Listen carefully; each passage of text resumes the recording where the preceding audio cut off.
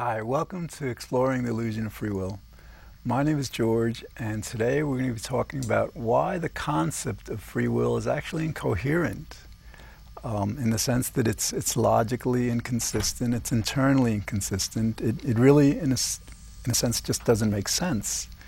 Okay, before we do that, I just want to go through briefly what we mean when we say that we have a free will, and what what the truth of that is, I guess, and then why this is important.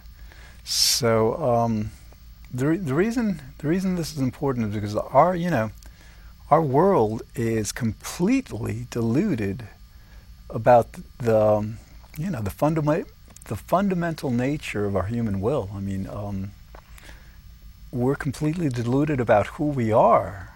Who we are as a humanity, we are as human beings, as people. And this has been the case for several thousand years. We've structured our entire civilization, our criminal justice system, laws, our socioeconomic system, our society, our interpersonal relations, our relationship to ourself. We've structured everything on something that's just not true, that is an illusion. And so I can't help but feel that, for us to be guided by the truth of who we are and the truth of why we do what we do has to be a wiser, better way of conducting ourselves in our world than by living this lie, this illusion, by living by this illusion that we actually have a free will. Okay, so the idea is when we say we have a free will, we generally mean that what we do and think and say and feel is completely up to us. In other words, nothing that's not in our control is either making these decisions for us or taking part in the decisions. When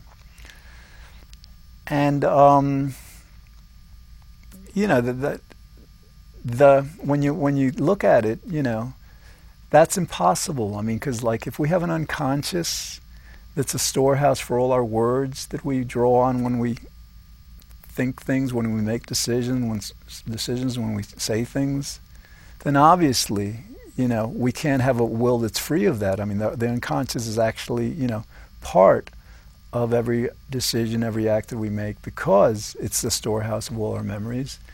And so naturally, if our unconscious is not something we're in control of, because by definition it is unconscious, then that just very clearly demonstrates why we don't have a free will. And there's other ways, but today we're just going to be exploring again why the concept of free will is actually incoherent. To have a free will would mean that that our decisions are completely free of anything. For example, how could our decisions be free of our memories, of what we've done in the past? I mean, because when we make a decision, whatever the decision is, we have to base that decision on something. Even if it's just sometimes we say, well, I can just make a decision and it's an intuitive decision, I don't think about it, I just make it. But I grant you, when you make a decision like that, when we make a decision like that, there is a reason for it. It's happening at the level of the unconscious. But then let's just explore this. Let's say there was such a thing as reasonless intuition, that it's just you want to make a decision, you make a decision, it's not based on anything. But that's not, that wouldn't be a free will decision in the sense that we mean it. Because when we say we have a free will, it's something by free will we mean that it's something we can take pride in, that we will hold ourselves and other people accountable for. And a lot of this relates to morality. we are ironically hardwired to seek to do good. You know, we have this moral imperative, and that's actually a reason why we don't have a free will. But and so, like, what happens is we want, you know, that moral imperative causes us to really take pride in what we do that's good. You know, to kind of own it. But again, it's just it's what's happening is that whenever we make a moral decision, if it's not based on something, on let's say moral lessons that we've obviously had to have learned, then you know, then how could if it's not based on something, then it would be free. But if it's not based on something, on some kind of moral instruction, whatever, then how could it be? I mean, how could we take credit for it? How could we say that it's our decision? So another, I mean, just the concept of free will, it's something that it kind of like evades, it ignores, it just chooses to not consider the very fundamental process in nature.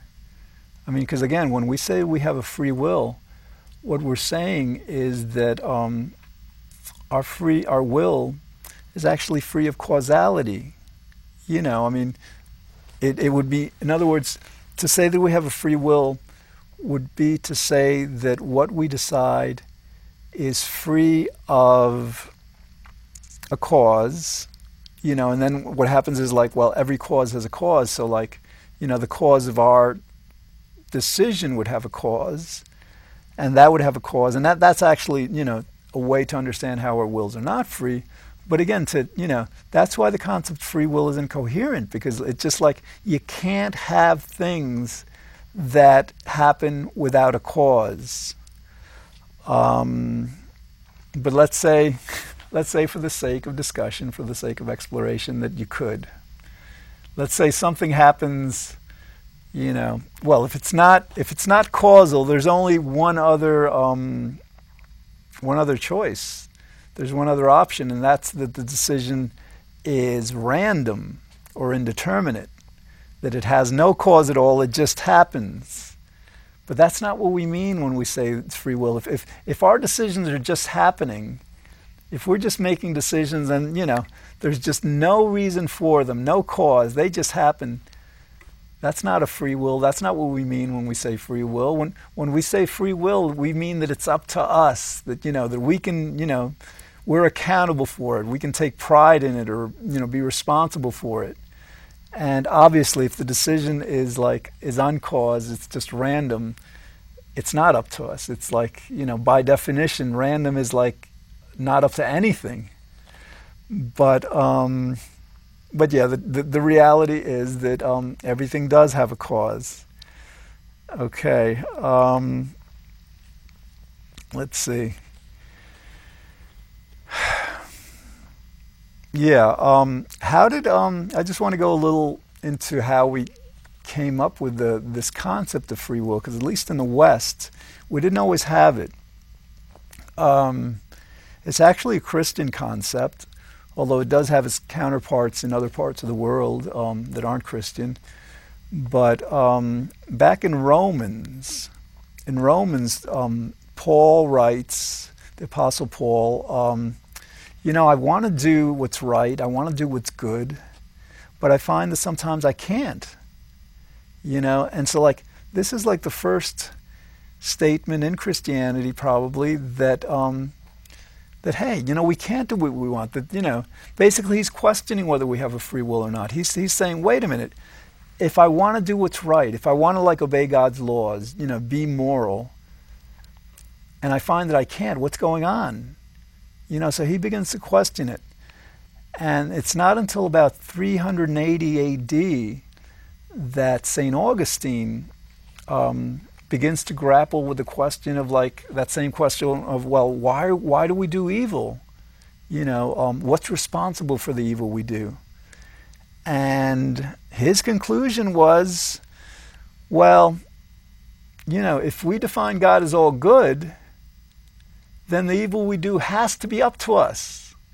So actually he wrote a book in about 380 AD called De Libro Arbitriro that is translated on free will. He actually coins the term free will to kind of explain how any evil in the world would have to be up to human beings, couldn't be up to God. Now, in Christianity, that's actually a point of contention, because there's actually a phrase in Isaiah where God speaking says, I create good, I create evil. So St. Augustine apparently was just discounting or just ignoring that particular statement. But that was really how the idea of free will in Christianity came to be, that it was an explanation for evil in the world. If God is all good, then it has to be our fault. And you might kind of like then realize that, as incoherent, as illogical as the concept of free will is, its origins within Christianity may explain why it hadn't been challenged until, it had been challenged by philosophers perhaps since the Greeks, but certainly over the last 2-3 centuries. But it's especially being challenged now in science, psychology, neuroscience and all, even in the law. But I think the reason it wasn't challenged so much back then, even though it just, when you think about it, it just doesn't make sense, is that, part of Christianity believes that, like, when we die, we may conceivably go to a place of eternal suffering, eternal damnation and all. And according to Christianity, it's not just Christianity, it's like, in Judaism there's a bit of this, but not nearly as much, and other religions contain this also. But it's the idea that, that what we believe will, to a great extent, determine where we go in the afterlife. So naturally, if you have a lot of people, faced with the choice of, this term free will, this concept free will, just doesn't make sense. How could something be free of the past, of my memories, of how I was raised, of things that I can't control, of causality? I think people chose not to explore that and not to really, have it sink in because of this fear of eternal damnation, of hell. They figured, might as well, just go along with it, to be safe. But okay, and so now we're in a world where we're still religious. I think about 80% of us in the United States believe in God, another 10% believe in some other kind of like spiritual presence, not necessarily God, and in general, we are spiritual, but I think very few of us, for example, believe that the first woman was taken from the rib of, I shouldn't say very few of us, because actually a lot of people do believe that, but a lot still don't, that the first woman was taken from the rib of the first man, or that our planet, our world is only 6,000 years old, as the Bible would presuppose. Okay, so that's really, that could explain why in the past, this concept of free will hasn't been challenged. But now, we're living in a world, with the internet, with free access to information. You go on the internet and you can download these papers by scientists that demonstrate that, for example, when we believe we're making a decision of our own free will, they can demonstrate scientifically, that decision was made at the level of the unconscious, that decision was made by a process called priming, where the experimenters will get you to behave in a certain way, to make a certain decision without you even being aware of the manipulation. And to be honest, advertisers do that all the time. When you see the same commercial on TV over and over, that's exactly what they're doing. They're they're basically, they understand that we don't have a free will, to that extent, and they're basically conditioning us to kind of behave in ways that they would prefer, which is actually a reason why this issue of whether we have a free will or not is important, because that kind of conditioning is real, and marketers, advertisers have really refined it to a kind of like an Orwellingly frightening degree. I mean, they really can make many people, large portions of the population, behave according to how they want them to behave in a way that it's is really unconscious to anyone. And so that what happens if you believe in a free will, you say to yourself, well, no, you can't do that. They can't do that because we have a will that can override all of that, right? But when you understand that we don't, when you understand that like decisions we make, what we do, what we buy or don't buy, is really based on the information we have and how it's presented and how we're either conditioned or not, by our media, by ourselves, whatever, then you'll understand how it's important, to ourselves and to society to understand that free will is an illusion, to be able to, just kind of understand, to understand, I guess, the forces that would be, that kind of like would mold us and guide us to do what we do if we allow them to. That's the thing. All right, so again, the concept of free will, when you think about it, it's internally inconsistent. It's not logical. If you define the will as volition, is like that part of our mind, ourselves, that makes decisions, and you're saying that part, that volition, is free, free of things that it can't control, free of causality, free of our memories, free of how we're conditioned. It just, it doesn't make sense, because, like, again, for essentially the term free will means that, we are doing what we're doing, we're saying what we're saying, thinking what we're thinking, of our own accord, okay? But that kind of implies that, or that would kind of like suggest that it would be for no reason, because, again, this is like the reason it is, incoherent, it just doesn't make sense, is because, like, as soon as you say, well, I made this decision of my free will because, let's say, because I felt it was the right decision, because I felt it was a good thing to do, because I wanted to be a good person, then you've introduced a cause. You've introduced the chain of cause and effect, because then once you say you've made a decision because of something, then you have to acknowledge and understand that cause has a cause. Okay? And with cause and effect, for example, well, a good way to understand cause and effect is to look at the state of the entire universe. Okay, let's consider everything that exists at this very moment. Okay, it's got to be the complete result of the state of the universe at the previous moment. Okay, I mean everything. Every particle, every person, every planet. Every star, everything.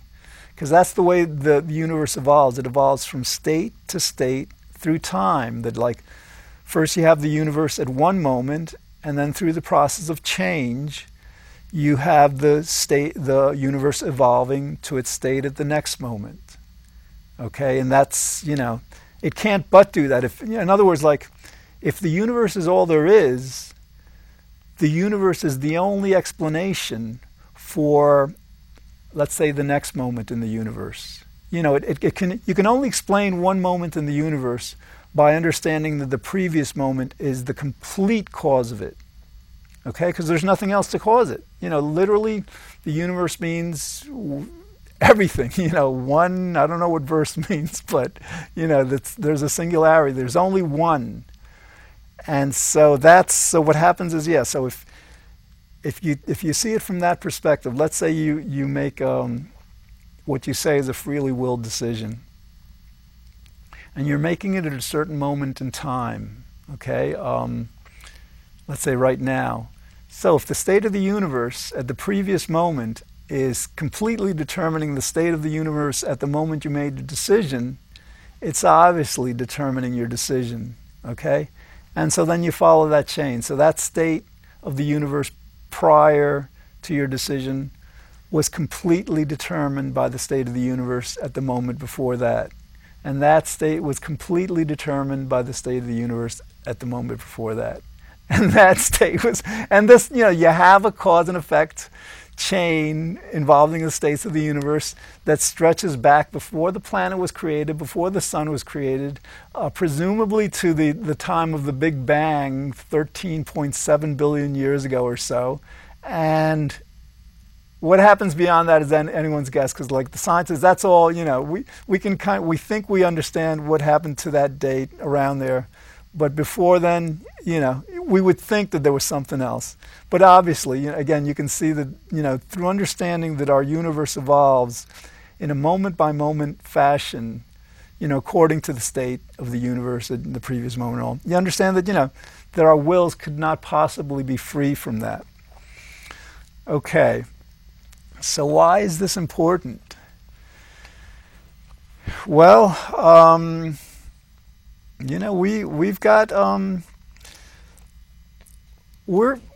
our world right now is facing a very, very trying period that it's going to last decades. It's basically about climate change. I don't tend to get into this in too much detail, but I'd like to try just to explain how this relates and why this is important. Okay, there's one scientific body that's responsible for compiling and analyzing all the research on climate change, on global warming, and it's called the IPCC, the Intergovernmental Panel on Climate Change.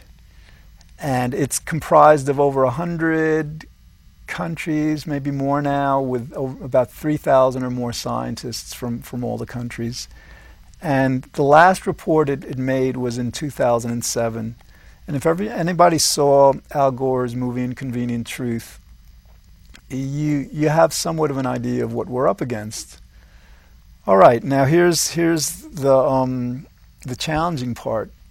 Back then in 2006, when that movie was made, and in 2007, when the IPCC came up with that report, it was presumed that the level of carbon dioxide in the atmosphere that's actually responsible for most of the global warming that we have to remain under, in order to avoid catastrophic consequences, was 450 parts per million. Okay, that's what they determined back then. All right, now a few years later, we realized, wait a minute, that was way too optimistic assessment. That the actual level parts per million of CO2 in the atmosphere that we have to remain under to avoid the most serious consequences is actually 350 parts per million. And the scary thing about that is that we're already at about 387 parts per million. We're supposed to be down to 350 by 2050. It's going to be a monumental challenge. As an optimist, I would expect that we would rise to it, but as a scientist and a thinker, I understand that we won't have a chance unless we profoundly, dramatically, and pretty much completely change the nature of our civilization. That's the reality. And it's actually even more serious than that. I mean, back in 2007, when they made that assessment, they didn't even consider the melting of the ice caps, or the CO2 that's in the permafrost in the form of methane that converts to CO2. That as the temperature gets warmer, that gets released. That there's more CO2 in this permafrost that it's like in Alaska and Russia and different places, that then there's more CO2 in the ground in that than there's in the atmosphere already, you know, over that what we've accumulated since the dawn of the Industrial Revolution around the 1860s or so. So that's why the reason I think of this question of free will is so important. If we want to address those challenges, we need to stop competing with each other. We need to stop, you know, just like thinking that we deserve so much, that we did something great, so we deserve so much.